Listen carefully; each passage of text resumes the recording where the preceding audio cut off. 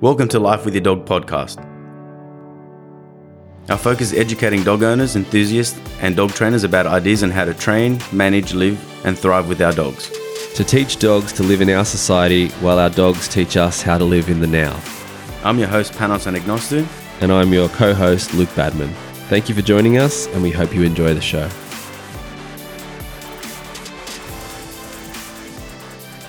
Welcome back to another episode of Life with Your Dog. Thanks for joining us once again. Today's Q&A will be addressing how to teach a dog to come when called. Working on the recall is one of the most important commands. We did an episode quite a while ago talking about the three most important commands: recall, come when called, downstay, and teaching a bed command. So today we're going to be addressing the recall and how I typically like to train it and to teach it to begin with. There are many ways of doing it, but I find that this has been the way that I was taught and it's been really successful. But again, many variations to everything basically. However, we always start with number one, finding what your dog is motivated by. Does your dog, so what I mean by what's motivated is that we're going to start teaching this command with using food. So find what food your dog likes to eat. I generally get hot dogs or Frankfurts. I cut them up into small pieces. Dogs find that very tasty and it's soft, so the dog swallows it straight away. You can use chicken, you can use cheese, you can use kibble. I don't care what you use, is your dog tells you what your dog likes. So that's number one. Number two is you want to have a marker charged. So listen to what's marker training.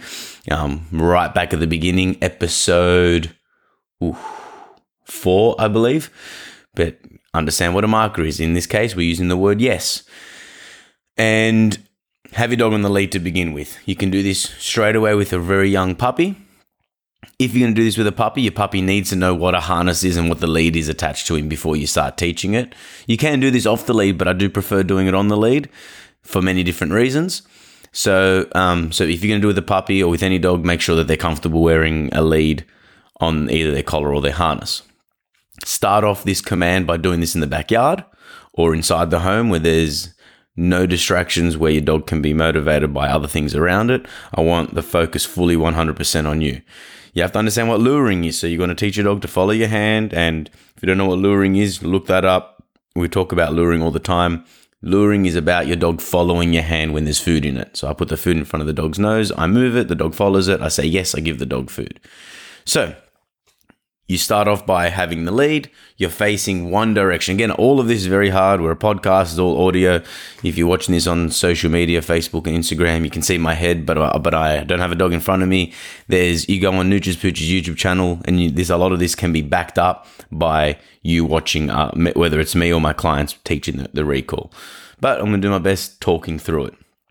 So when you're starting in wherever it is, in the backyard or inside the house, you're always going to be facing the same direction. What that means is you have your puppy on your left-hand side, you have food in your right hand.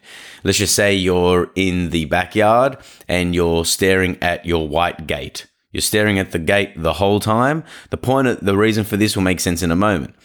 You're going to show your dog that you have food. So you put the food in front of the dog's nose, you let the dog smell the food. So now your dog's like, wow, you've got really tasty food. And he's like, yes, I do. You start taking some steps towards that gate. We're using the gate as an example. Could be anything, a tree, but always face the same thing. You're walking towards it. Then you're going to say the dog's name. The dog will be like, hey, what's up? So you're going to say, Billy. Dog looks. You put the treat in front of the dog's nose, and then you run backwards, facing that gate, the tree, whatever it is that you've decided to look at, face that the whole time. You're running backwards while your hand is in front of your dog's nose, which is going to be typically in line with your knees. And that gesture is very important, and there's two reasons for it. I'll go through it in a second. Treat goes in front of that dog's nose, you run backwards, the dog follows you, you stop, and if it's a young puppy, you can just say yes and give the food. If it's an older dog, then you can lift your hand up towards your belly or your chest, and generally lifting that hand up to your chest while you straighten your back means the dog will fall into a sit. You say yes and reward. Let's break that down a little bit. Number one, you want to have that food in front of the dog's nose so the dog knows that it's following you. You're luring the dog towards you. You want to run backwards and not turn, like you don't want to face the opposite direction and run with your back to the dog. I want you facing the dog the whole time when you're running backwards. Very important. That hand in front of his nose means he's following your hand, but that later will become a gesture. See, dogs pick up gestures before they pick up verbal commands. So when you put your hand in line with your knee, that's the gesture that we teach our dogs. That means that you have to come to me. When my hand lifts up to my chest, that's a gesture for the dog to sit. When my hand moves to the ground, that's generally a gesture for them to lay down. And there's gestures for every single command that we teach, especially when we're teaching with food to begin with. So, let's recap. We walk up straight, treat in front of the dog's nose. You say, Billy, come. You run backwards. The dog follows your hand. You lift your hand up to your chest. The dog falls into a sit. You say yes and reward. Now, why do I want the dog to fall into a sit? For two reasons. I don't want to say the word come and the dog, like let's just say the end result is I say come, the dog runs past me, because the dog technically came to me but then never stopped and continued running. That loses a little bit of function. For big dogs, you don't want to say come, the dog runs into your legs, because that can hurt you and that could also just not be great, dirties your clothes, things like that. So when I say the word come, I want the dog to fall into a sit at my feet, waiting for a reward or waiting for a further command. And I want the dog to sit so that way there I can grab his collar, put the lead onto the collar and take him in case he's run at the front door. I say, come, he comes to me. I want to put my hand on that collar and take him, which then means your next step in practicing the recall, teaching behavior of the recall, is you walk up in that straight line, treat goes in front of the dog's nose, say come, you run backwards, you stop, you straighten your back, hand goes up to your chest. Dog has automatically fall into a sit. If your dog doesn't know that gesture to the sit, well then practice that in your own time separately to this. The dog falls into a sit. I put my hand onto the dog's collar.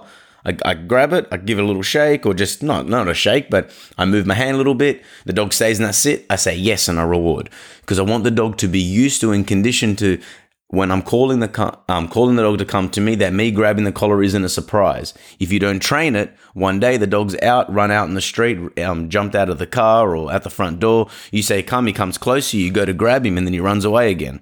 And then he's back in danger again. Again, remember the recall is so important. It saves your dog's life. So train it properly to begin with.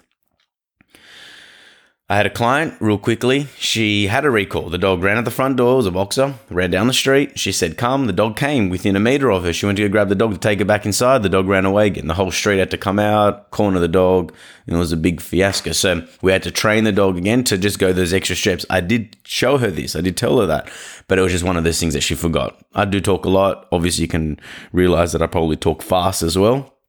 So sometimes I'm always learning as well to give the information out as properly as possible, but not all the time to do it correctly. So make sure that when you're teaching the recall, you're beginning with the end in mind. The end is when I say come, you're sitting at my feet and I'm able to touch your collar. All right, step 2. I'll get you to practice step 1 on the lead, running backwards, for at least 4 to 5 days as a general advice before going to step 2. Step 2 is having you and family or friends in the backyard, whether it's 2 or more of you, and you either go stand either side of the backyard or make like a little triangle, square, or circle formation. Someone says, Billy, the dog looks at you, you say, come. Half a second later, drop that hand in line with your knee. The dog runs up to you, comes within half a meter of you, you lift your hand up, the dog falls into a sit, touch the dog's collar, yes and reward. And then that way there we start to practice. The dog comes to each person, boom, boom, boom, boom, boom. Second step to step 2 is that the dog starts understanding, okay, when you say come, the dog hears his name, number 1. He looks in that direction. The name isn't the recall. The name is, I'm getting your attention. When I say come, I want the dog to come. It's very important. A lot of people say Billy and the dog comes to him. What if your dog ran out the front door, ran across the road, and you say Billy, and then the dog comes back onto the road to come back to you? No good. You want to say, if he runs out across the road, you say Billy, he looks down, and the dog lays down. You go, you get your dog safely taken back home. So that's the reason. You want that name not to be a recall. You want that name to come back to you. Number 2, step 3 in step 2 is I want you to then start making space away from each other. So let's just say we're standing within 3 or 4 meters of each other. I say come, the dog comes to me. Then that's 1 repetition. Repetition 2, everyone takes a step back. So now we're spreading out through the backyard. The reason for that is that you want to get some more space because recall so close is kind of pointless. But also you want to start then kind of, as your days of practicing step 2 goes on, you want to start going a little bit out of sight. Remember, each training session should be about 3 to 5 minutes each session. Finish on a positive note that your dog's really keen on. Excuse me one sec. Gonna clear my throat. And so you want to make sure that you finish on a positive note, your dog doesn't get over it, and your dog's feeling okay with or feeling enjoyment from it. If we go too long of a session, the dog starts to get the poops and we make it too hard, we get frustrated, then we've spoilt the session. Then what's going to happen next time you call your dog to come? He's probably not going to come to you because he's going to be like, man, what a drag, we've got to do this thing again. All right. Number 3 would then be, as you start to spread out and the dog stops seeing you, he hears the word come and comes to you, doesn't rely on that gesture. We do want to wean off the gesture over time. A lot of trainers put their hands out and they say come. And the reason why they say that is that because if the dog's far enough from you, they can see your hands out. And I go, nah, I disagree. If your dog's that far from you and needs the gesture of your hands out like a starfish, then your dog's too far away from you. He should know the word come if you're letting him that far away from you. Don't set him up for failure. Don't let your dog run off and then he can't, because your voice can be projected further than what he can see. We're going a couple of steps forward, a couple of steps back, because everything's interconnected, very important. So as you start to spread out, the dog starts to hear the word come and he comes to you. I like to keep my hand in line with my knee, giving the gesture because it feels more natural, feels a little bit more nicer and less ridiculous, keeping your hands out and calling your dog to come. And as you progress and start getting good with this in the backyard, very important that I want you to start rewarding intermittently then. So if you were to call the dog 10 times, you would reward the first one, the second one, the fourth one, the 6th, the 7th, the 10th one. So he completely random. The dog doesn't understand when he's going to get it, hence why he should do it every time. Again, finish on a positive note. And in amongst those, jackpot your dog. So sometimes you'll get 1 piece of treat. Sometimes you get 3. Sometimes you'll get 10. Sometimes if he does it really, really good, better than what he did before, you can give him the rest of the feed and finish the session there and then. And that could be only on the 3rd one. Doesn't matter. So you have to work with your dog and make sure that you're thinking outside the box in terms of outside of what you want him to do. Get your expectations aside and compare your dog to how he was yesterday, not to how he is today or how another dog is today. Very, very important. As you start getting better with that, then you get yourself a 10 meter long lead. Make sure it's strong and make sure it's long enough. So 10 meters is a good length.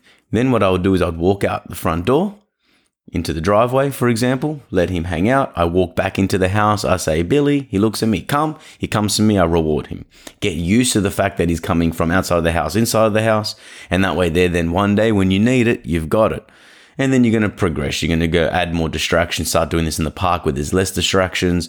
Then you want to do it when there's more dogs and birds and people. And then that way there, we get to a point eventually where the dog then understands come means come, happy days. What happens then if your dog doesn't come to you? Well, maybe you've gone too far too quick. And also, again, now we're getting into the nitty gritty of things and it can be hard on this sort of platform. But what you would then do is when your dog's on the long line, again, your dog should not be off the lead unless your dog knows how to come back to you reliably. And the dog can hold the downstay until you release him.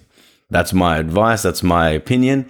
And it's exactly what I do with my dogs. When I had even Nookie, she had a recall, but she didn't have a good downstay. So she had no business being off the lead outside of my property. And that was true. She can now be off the lead. I can drop the lead, or if the lead was off her, she comes to me because I've practiced this. And we've talked many examples on the podcast before. So having that long lead. Now, if I say come and the dog doesn't come, it's either I've gone too far too quick, I haven't had a good reward history in that location, or your dog's just blowing you off because you go screw you and your balls and your treats. I don't want to do it because I want to sniff the dead bird in the bushes. So that's where we're going to use a little bit of negative reinforcement, use the pressure on that lead. So I say come if my dog. So again, this is another thing is don't say come unless you know your dog's going to come back to you. This is very important. There's no point saying come. You're watering down the word and your dog stops understanding. That's where listening to a few episodes ago talking about the difference between a formal command and informal command. Sometimes we just tell our dogs, let's go. Because saying come all the time can be, number one, too often for the dog. And then the dog is like, I can't bother doing it. It's either become too hard of a criteria and sometimes not even what you really want to do. And I put a video up on Nutris Pooches a couple of weeks ago. We're walking with a Shepherd Roddy mix. He's about She's about 7 months old or 5 months old or something. I think she's 7. And as we're walking, the owner was saying, come. I'm like, hey, in this context, we're on the long lead. We're walking through the park. It's more of a, come on, let's go. It's different than come. Come is you come to me and you sit at my feet, very formal and clean and crisp, very focused. Let's go is we're just continuing to move. So very important that don't set your dog up for failure. If you're going to call them to come, make sure that they can do it. Now, if you know that they can do it because they've done it before, but this time that they just don't want to do it, we apply pressure onto the collar and then we reel them in like they're a fish. You're fishing them in. And then you have to reassess. Was the dog too far from you? Was the dog clear of what you wanted to do? Did you have the right reinforcement on you? Did you reward the dog with what it wanted before? Did you go too many times? Was there a dog right there? So there's so many different. That's now a dog trainer's problem where you need to get someone to help you more specifically. Or maybe we can elaborate more on this if anyone has any further questions. But basically, it's important that the dog, and there's heaps of videos. Again, go on Nooch's Pooch's YouTube channel or our Facebook, Instagram, and there's heaps of different videos. And recall, I'll put a lot of recalls up because recall is one of the most important commands that everyone wants to know. Everyone wants their dog to know. And that way there, if your dog doesn't decide to come to you, the dog then understands, well, I have to. So if you're intermittently reinforcing the dog, jackpotting the dog intermittently again, so then he's getting intermittent and a variable, so he doesn't know how much he's going to get. The dog in its own should be like, wow, I really want to do this, depending on how hungry your dog is and things like that. Now with Nookie, I call her, I reward her with the ball most of the time because I can have food right in front of her, but she chooses the ball every single time. So the ball is the reward that I use, but I don't teach with the ball to begin with. I teach with food to get more precise and crisp behavior, exactly what I need to get. So it's more of a lower drive. And once the dog understands so when we're in the training phase of the command, check out the 3 phases of training, an earlier episode as well. I say the word come, she comes to me. And then sometimes I say, okay, which is a release command, no reward. Good girl, give her a pat. Or sometimes I tell her to come and I tell her to down and I get her to do something different. And there's times where I call her to come and I say bang, which is her marker for the ball, and I throw the ball. So that way there, now, so yesterday I dropped the lead. I was doing something out in front of a friend's house. She was a couple of houses down. I'm like, come on, look, Nookie, let's go. And she came with a little bit like, meh. She was like kind of slow coming towards me. And I said, Nookie, come. Vroom, like you should have just seen her with her energy and her intensity came to me, really intense, powerful, sat at my feet. I grabbed the lead. Okay. Now she was bummed out. She's like, man, that sucked. Couple minutes later, she was sniffing something in the bushes out in the park. I called her to come. I rewarded her with the ball. So she doesn't know if that ball's going to come. So now I've conditioned her to want to come to me. But she also knows, well, she's known in the past that if I do say come, that I'm going to make her come by that pressure on the lead. So then you're going to ask me what happens when the dog's off the lead. And that's a whole nother conversation because we have to talk about other tools if you're able to use them. Or we talk about, well, then maybe don't take your dog off the lead. And maybe that's the best option. Or if your dog's going to be off the lead and you can't get him to come, you may have another means of getting her to come and you have to reassess your training. So it's a little bit of advice for that. Can I add anything else? I think it's a good place to end.